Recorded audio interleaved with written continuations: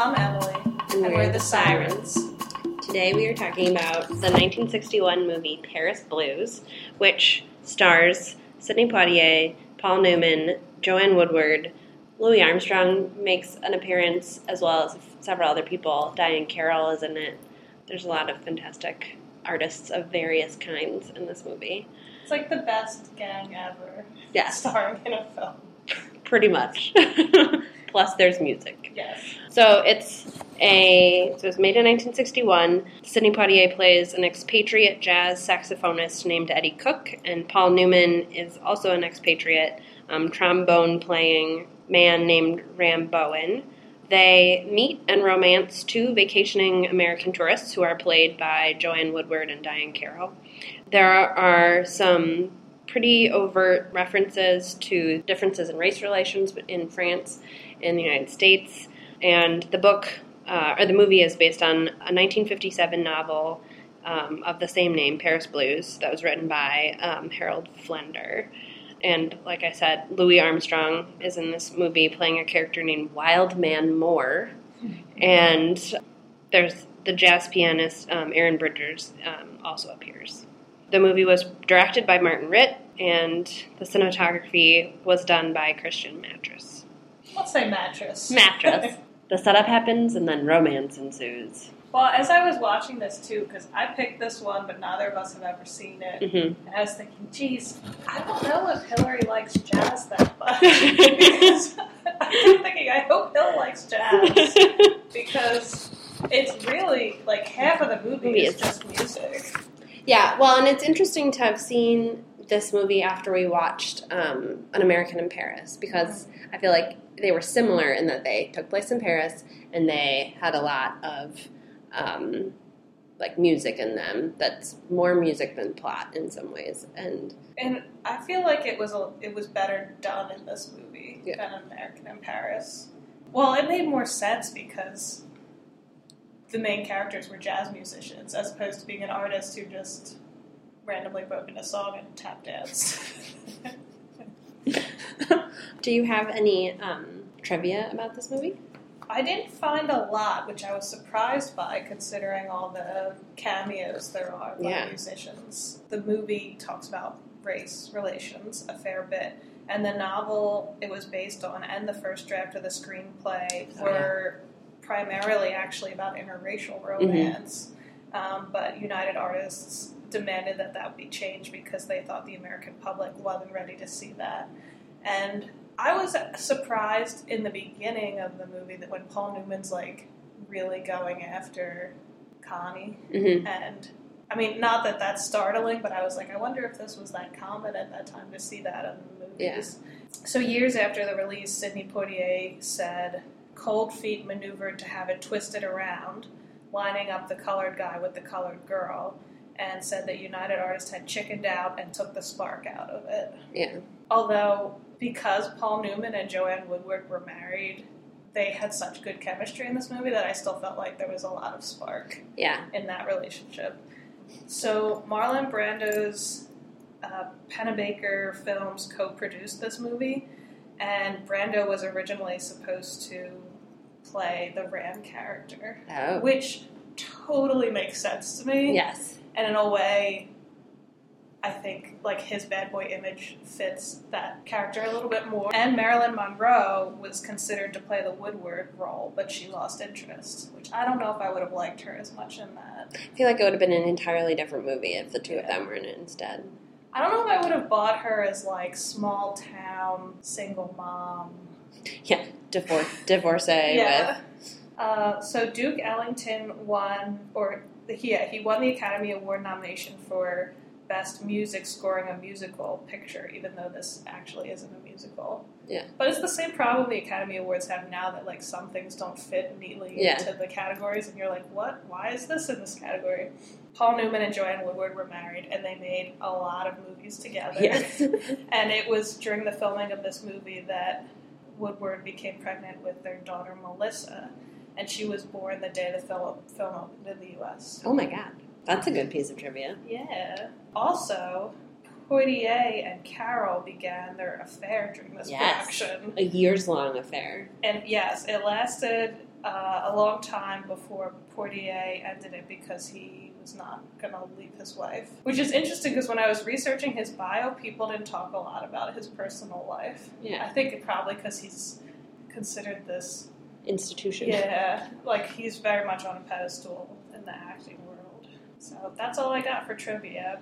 But I can tell you about Sidney Poitier. I was going to say, tell us more about Sidney Poitier. He was born in 1927 in Miami, Florida, and he grew up in a small village of Cat Island in the Bahamas. Oh. His father was a poor tomato farmer, and he moved the family to the capital, Nassau, when Poitier was 11. And that's where he was first exposed to movies, and he really fell in love with them. At the age of 16, he moved to New York and got a job as a dishwasher, and soon after, he started working as a janitor for the American Negro Theater in exchange for acting lessons. Oh. Which I think is such a cool story and not the kind of thing you hear about anymore. Yeah, it's like impossible.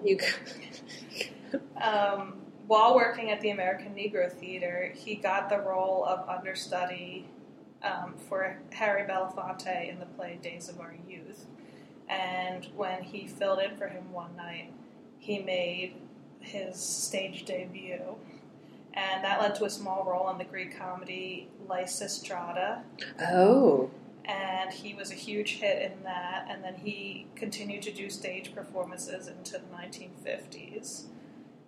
Then he went to Hollywood and made his screen debut in No Way Out, which is a violent tale of racial hatred, and kind of sets the tone for a lot of movies that he does, having like socially conscious themes.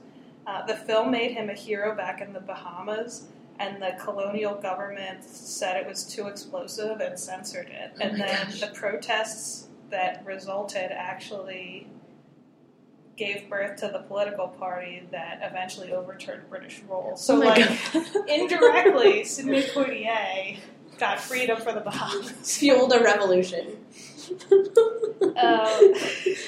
Which I think is just incredible. Throughout the 50s, he made a ton of important and controversial movies, most of them addressing racial equality. Including Cry the Beloved Country about apartheid in South Africa, Oh, yeah. Blackboard Jungle, and The Defiant Ones. So some of them were about racial inequality abroad and some in the United States. For his role in The Defiant Ones, he was nominated for an Academy Award. And then in 1959, he went back to the stage to star as Walter Lee in A Raisin in the Sun, the first play by a black playwright to show on Broadway. Which I didn't know that he originated that role. I think I didn't know that either. Have you read that play? Yes, and I've seen it. It's still kind of hard to watch. Yes. Still relevant, shall we say. So he reprised his role for the Hollywood adaptation in 1961, so a lot of people saw him do that performance. And in 1963, he won the Academy Award for Best Actor for Lilies of the Field, which I was like, that movie sounds familiar. I feel like I've seen it. And then when I looked it up, it's about, like, nuns trying to build a church in the desert. Sure. And then, like, Sidney Poitier plays the handyman who comes through, and they're like, oh, God sent you to help build this church. So it's a little bit different from, like, his other movies. And I think it's interesting that he won for that and not for the more political stuff. Soon after that, he turned his attentions to one of the greatest taboos of the time, interracial romance, in Patch of Blue and Guess Who's Coming to Dinner. And Patch of Blue was the first movie I saw him in, and that's where a white blind girl meets him and falls for him, not realizing that he's black or, like, understanding the race conflict. And Guess Who's Coming to Dinner was the first Hollywood movie about interracial romance that did not end tragically. Oh. So, and then by the time of the 60s, he was one of Hollywood's most popular stars. He kind of went out of favor as the political tide turned after Martin Luther King and Malcolm X were both assassinated because the black community started to feel that he was too passive. So he retreated to the Bahamas to reassess, and he reemerged, shifting his focus to directing instead of acting. and he made a number of really successful films. And in 1988, he went back to acting to play Nelson Mandela in Shoot to Kill, and this was like 50 years after his first apartheid film, so it was very coming full circle. He continued to focus on humanitarian themes in his work and personal life, and although he reduced the frequency of his roles in recent years, he remains one of the most respected and beloved figures in American cinema of the 20th century. That's him, and he's great. He is great. I feel like we should do more of his movies. Yeah. We can alternate between Cary Grant and Sidney, just for a little variety. Can you tell me about my new boyfriend, Paul Newman? I can give you some backstory about him. He was born in 1925 in the Midwest, in Shaker Heights, Ohio, the son of immigrants from Hungary and Poland. His father ran a sporting goods store, and which sort of foreshadows his interest in racing, I think, later. His first role in the theater was at the age of 7, playing a court jester in a school production of Robin Hood. He went on to play a number of roles in children's theater programs in Cleveland. He briefly attended Ohio University and then served in the Navy during World War II in the Pacific Theater, where he was sent to Hawaii, where he was responsible for training replacement combat pilots, people landing on carriers. Aircraft carriers, yeah. He flew a turret gunner and served as a radio man and gunner in the war. Afterwards, he got a Bachelor of Arts at Kenyon College in Ohio, and then worked in a number of summer stock companies in Wisconsin and Illinois, so he is my best friend.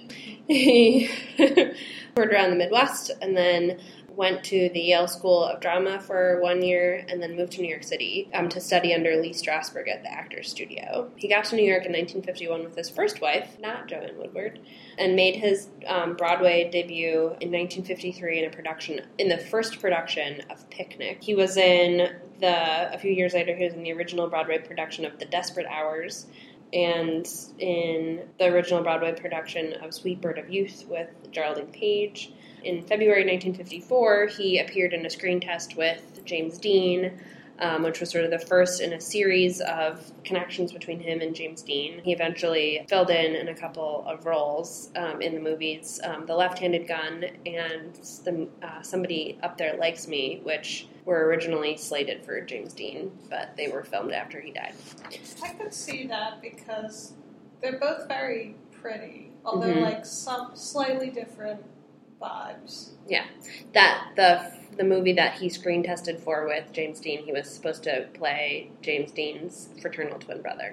Oh, which was perfect. Totally makes sense. Yes. His first film, though, was the movie The Silver Chalice in 1954. The box office hated it. He hated it. No one loved that movie. In 1958, he starred in the movie A Cat on the Hot Tin Roof with Elizabeth Taylor.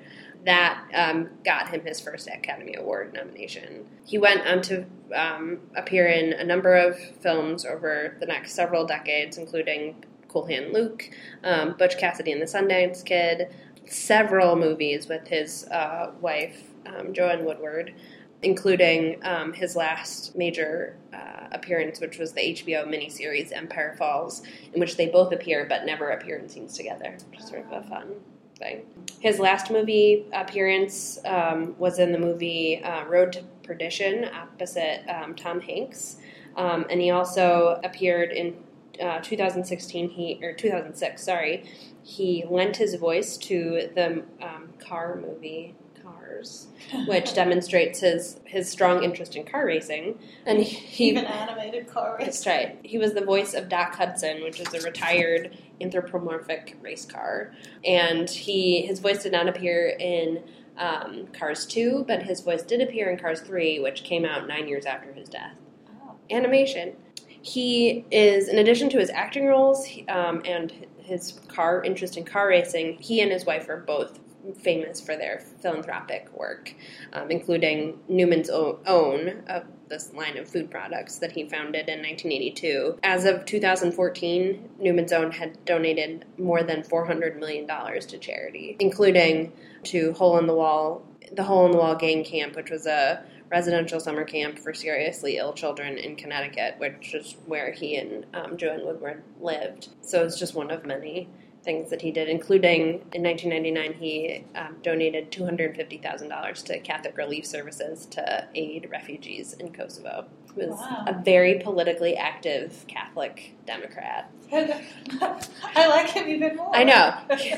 He is a wonderful man. He was placed 19th on Richard Nixon's enemies list, which he claimed was his greatest accomplishment. And he supported Hubert Humphrey in the 1968 general election and was an early and vocal supporter of gay rights. So I love him. He is amazing. I have not learned anything that makes me love him any less. He attended the March on Washington in 1963 and attended the first Earth Day event in Manhattan in 1970. He is amazing. We love him. In addition to all that, he and his wife, Joanne Woodward, were married for 50 years.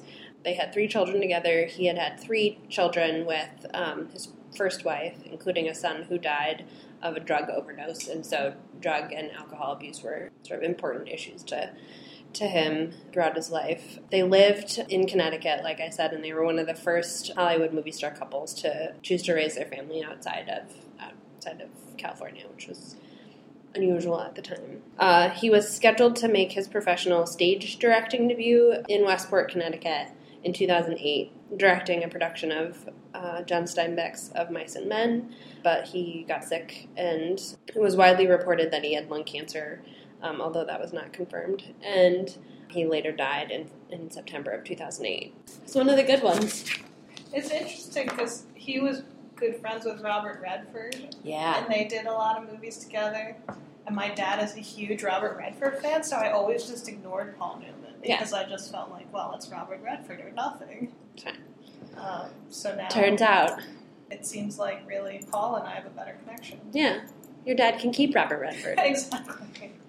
Although it also makes sense that they're friends because they both are so politically active. Sexy. I mean... and also politically active. Yes. Good men who look good. I mean, we could have done bios for so many different people in this movie because there were a lot of strong actors. There were. I did not know that Joanne Woodward was in this movie until I started watching it, and I hold you accountable for that. But wasn't it a pleasant surprise? It was. Yes, it was a very pleasant. Oh. I'm sure we'll do other movies with her, too, and hopefully can do a thorough bio of her. Have you seen All About Eve? Yes. Yeah. No, wait, All About Eve? No, Three Faces of Eve. No, I have not seen Three Faces of Eve. We should see Three Faces of Eve. Yeah, I was going to say, she's too young to be in All About Eve. The other Eve movie. Okay. That would be a good one to do. Yeah. Well, so what did you think of the movie? I was glad that we watched it after we had seen An American in Paris, because I think in some ways it was similar to, I mean, I said this earlier, that it was similar in some ways to An American in Paris, but it was better as a movie, I think. It had a plot that made some sense. Right, and even though it was a very quiet plot in some sense, it was like, it made sense. There was a narrative arc that you could say, like, point A to point B, right. Like, this is what happened. Yes. So. And at the end, everything was wrapped up. I had questions, though. So, in the end, Ram says, I'm not going with you, Lillian, back to the States. You know, I'm going to stick with my music. And then Eddie, theoretically, is supposed to be going. Right. But I thought the door was sort of left open that he might not go. Yeah. Right, because he says, I'm going in a couple of weeks. And the way that the ending shots were done with them walking off together, Ram and Eddie, it didn't feel to me like he was going to go. Yeah. I mean, I think it seemed more realistic that he would say, like, okay, you're going now, Connie, and I need to, like, wrap up some things and I'll come in a couple of weeks. To me, that seemed, like, reasonable and, like, realistic. Because if he's lived in France for 5 years, he can't just be like, okay, I'm leaving. Unlike Ram. Yeah, it's like, I'm leaving. But the crazy thing was that the vacation of Connie and Lillian was 2 weeks, and they left early. Yeah. So they've known these ladies For 12 days? Yeah. Maximum. Yeah. And then they're leaving like a day early Yeah. or something. So it could have been less than that. And I was thinking, no, I wouldn't leave whatever country I was working in for someone I knew for a week. Yeah. It makes no sense. They like basically had no time to forge a real relationship. Yeah. I don't know. I mean, especially when all we see of their relationship is them all just wandering around Paris. Yeah, and sort of clutching each other. Yeah. And sleeping together and eating French onion soup. I also felt bad for Connie and Lillian. This is a really big trip for you, and you guys are missing out on Paris because you're just hanging out with these expats. Yeah, although there was that like very poignant line at the end of the movie where Connie said, "Lillian, remember all the places we could have gone. We should have gone there." Which, I guess, don't tie yourself down to men. Just go visit the Eiffel Tower. And especially Connie really didn't seem very interested in getting involved with anyone while she was there. She really wanted to do Paris. I thought it was interesting that Ram really went after Connie. Connie rejected him. Yeah. And then Lillian was kind of like, well, I don't care that you really like my friend better. I'm just gonna pursue you. Which in some ways was nice. I thought it was her role was the most interesting in this movie. Yeah. I would have loved to hear more about her backstory, and I think there's that brief mention of her husband, and talking about them getting divorced, and she says he's kind and nice, and it wasn't bad. No, like why did you get divorced? I don't know, and I thought it was very unbelievable that she would be like, Ram, we should be together. Like, come with me to my small town in the U.S. With my 2 kids. Yeah, he's never met her kids. Like, is it supposed to be implied that they would get married? Or he would just move back? And that was very ill-conceived. We don't even know where they live in the U.S., right? No. We don't know whether even Connie and Lillian actually, live in the same town, right? We don't know if they live in the north or in the south, in the city, or in a, I assumed it was the north because they were such good friends and they were traveling together, but... I thought maybe they were both teachers or something, because Connie does say that she's a teacher. She teaches, yeah. But I don't know. That part was not developed. Ram, we have a lot of questions. Yeah, so we do have questions. Ram was a total asshole pretty much the whole movie, and I couldn't... Beyond just the, this is a talented person and I'm drawn to them, I didn't really understand what Lillian liked about him. Eddie was pretty nice. Yeah, and he was nice, and he was a fairly good friend to Ram, and he was, although there's that point towards the end of the movie where he said that he would belt Connie, in which case, that seems less nice. Questionable. Maybe just part of the time, horribly.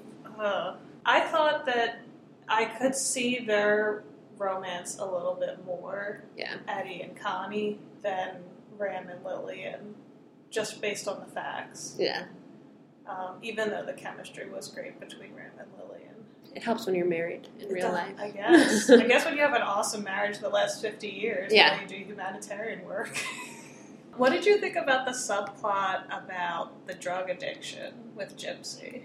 I mean, I guess that is it was an opportunity to show that Ram isn't a total jerk. Yeah. Because he does, obviously care about Gypsy and wants him to see that he has a problem and wants him to get help and doesn't want him to keep doing drugs. But yeah. I mean, I did think that was one of the more humanizing parts of his character. Paul Newman, greatness aside, I had a very strong reaction to Ram because I dated a lot of musicians when I was younger, and I was just like... You know this man. Yeah, I know this guy, and all he cares about is his own success, and he's just monomaniacal. But didn't you think he was incredibly insecure? Yes. Well, and when he goes and meets with that producer, whoever that guy is, the record producer, and he's who's. I felt like the record producer was being very kind and honest and saying this is great, but you need to learn how to do this. Yeah. like, you're a good musician, but you're not a good composer yet, and you just need to work at it. Which is... It's good advice from someone who knows what they're talking about. It doesn't mean that you're bad. It just means that you need to practice and do better. Yeah, and he basically said you should, go back to, what writers would call craft and, like, basically, like, learn how to compose. Like, go back to educating yourself about this stuff before you try to make the next big thing. And Rand's response is like, oh, well, you're just saying that I'm a terrible artist. Yeah, and you cannot make it as any kind of artist if one person's opinion is enough to just be like, all right, I'm done, I suck. Yeah. Like, you have to have some confidence and belief in yourself. Yeah.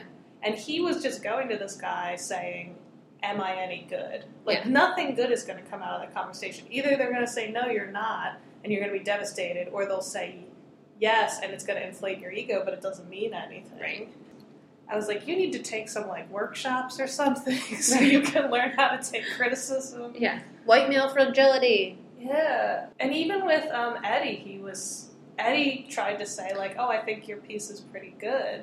Yeah. But he was like, but it's not great, right? Like, he was just so needy. Yeah, and Eddie's like, why did you share it with me if you don't want to, like, actually hear my opinion about it? Yeah. I don't know. I would have had little patience for that crap. Yeah. And Lillian was very much just willing to, like, sacrifice herself for supporting his... She was like, I can take care of you, and then you'll be able to make more great art. And I was like, don't you have other things in your life? You have 2 children, and you obviously have a job to support yourself, and... Yeah, it's just... What about your wants, Lillian? I liked how direct she was with being open about her feelings and about what she wanted. Yeah. Like, in their relationship. Which I don't know, she seemed like a very modern woman. Yeah. It's just, like, especially since we watched so many movies from the 30s and 40s, this was much, like, I'm laying it out on the table, I might get hurt, but this is what I want. Where are you with all of this? Yeah. She was very... modern, mature. Mm-hmm. Well, and Connie was like that too, to say like that she didn't like that Eddie had run away from the U.S. and that like, her opinion was that in order to fix the problems, you have to stay and work on them. Yeah. I thought that was very interesting, that debate in this movie. And I could understand both sides of what they were saying. Yeah. Because I used to be, like, more obnoxious than I am now and really get in people's faces about, like, you need to be part of, like, fixing this problem. Like, you can't just get yourself out. You need to be there. Which goes over great with people. Yeah. But I could understand how Eddie would just, like, he talked about, like, in Paris I can just be a person. Yeah, I'm not a black musician, I'm just a musician. And that, I feel like it would be hard to give that up. Mm-hmm. I don't know. Did you agree with one over the other? I don't know. I mean, I guess I just appreciated that like sort of conversation was in a movie. It seems like a very rare thing to see. That seems like a very real conflict that people would have to deal with, and it isn't sugar-coated in any way in this movie. And I don't know. It's very like humanizing. I agree. Yeah, they were talking about real ideas in this movie instead of it just being all surface level stuff. Some of the love scenes were really ridiculous, though, where they're just like, oh, no, I'm in love, and I've never felt this way, and just embracing in the street. It's fine. Did you like the sort of beatnik culture that was depicted in the jazz clubs? Yeah, we're gonna stay up all night and listen to jazz and sit here and listen to it and dance and... They're like doing the Lindy Hop. Mm-hmm. It looked like fun, but they also kind of looked how I feel whenever I go to a jazz club, which is like, try really hard to look like you get it. Right. And you know what's happening. Look hip.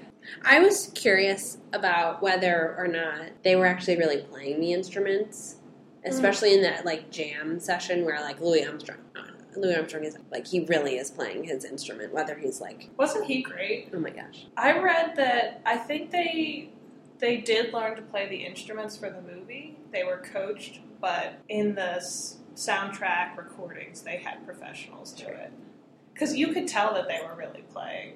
Yeah. In some of the parts. Yeah. Which I guess is an integral part of that character, so you would need to learn how to play. It was interesting how the jazz musicians were like the Beatles of this movie. Yeah. Like, people were mobbing them at the train I station. know. I was like, wow. But if Louis Armstrong like showed up at 30th Street Station, I would say, yes, please, let's go. Well, and do you think he would have been mobbed in the U.S.? Or do you think it was No. like a Paris thing? It must be a Paris thing, right? I mean, because that was a thing with Josephine Baker and... Yeah, it was cool to see because this came out around the same time as, like, you know, the boy band pop rock groups were getting more popular, and it's an interesting parallel. Yeah. Oh, beautiful girl, what a gorgeous creature, beautiful girl. Let me call a preacher, what can I do but give my heart to you? Well, should we talk about the costumes? I was just going to say, do you want to talk about the costumes? Yeah, this movie makes me want a trench coat.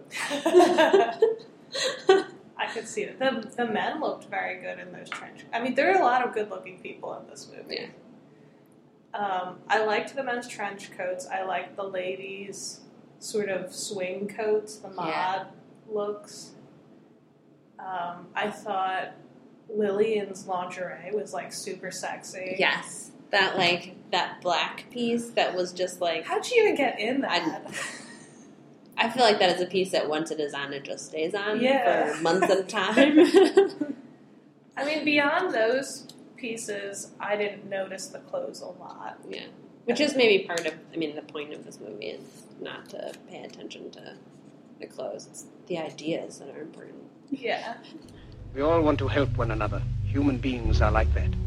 We want to live by each other's happiness, not by each other's... What about the social justice themes?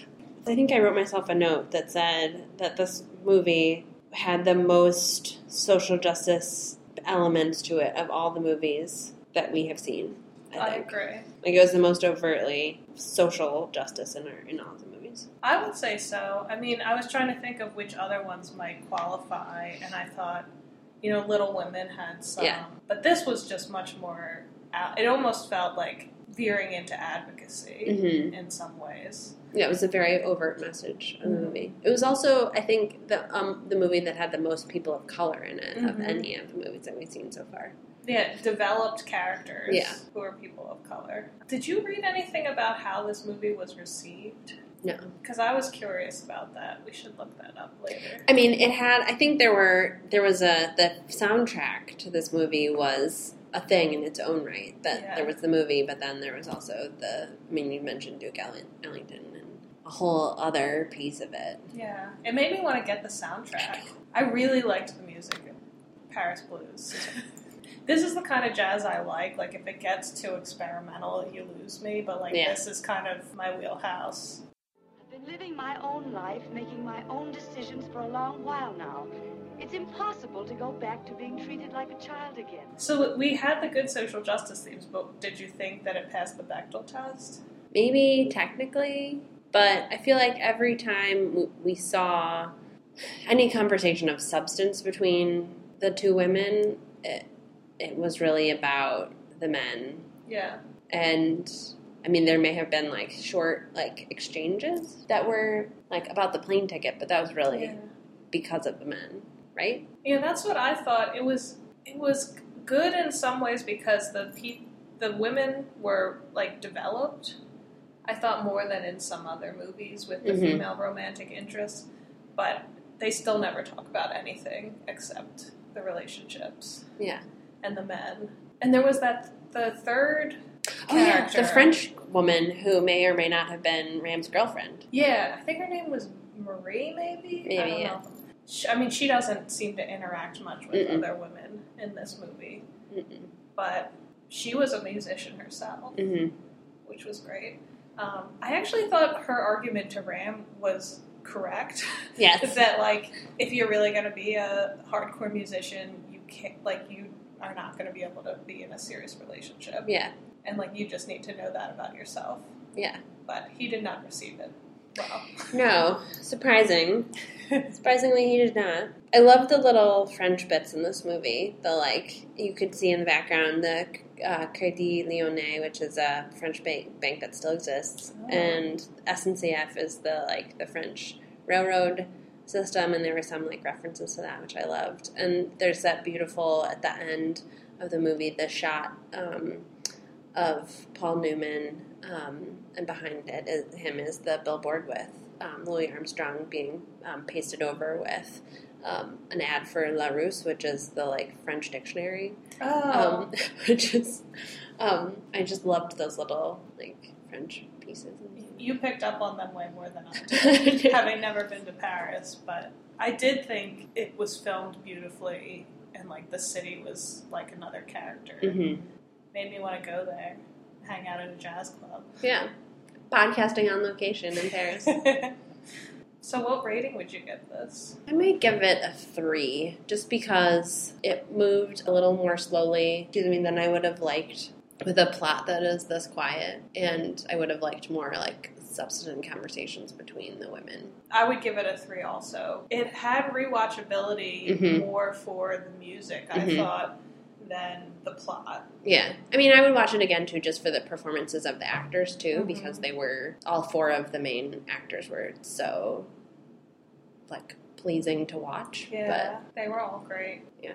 It was, despite, like, not that much happening and it being sort of slow, I still enjoyed watching it a lot. So. Yeah. Well, what is our next movie, Hillary? Angel and the Bad Man. A foray into Westerns? That's right. Well, this movie passed the Bechdel test.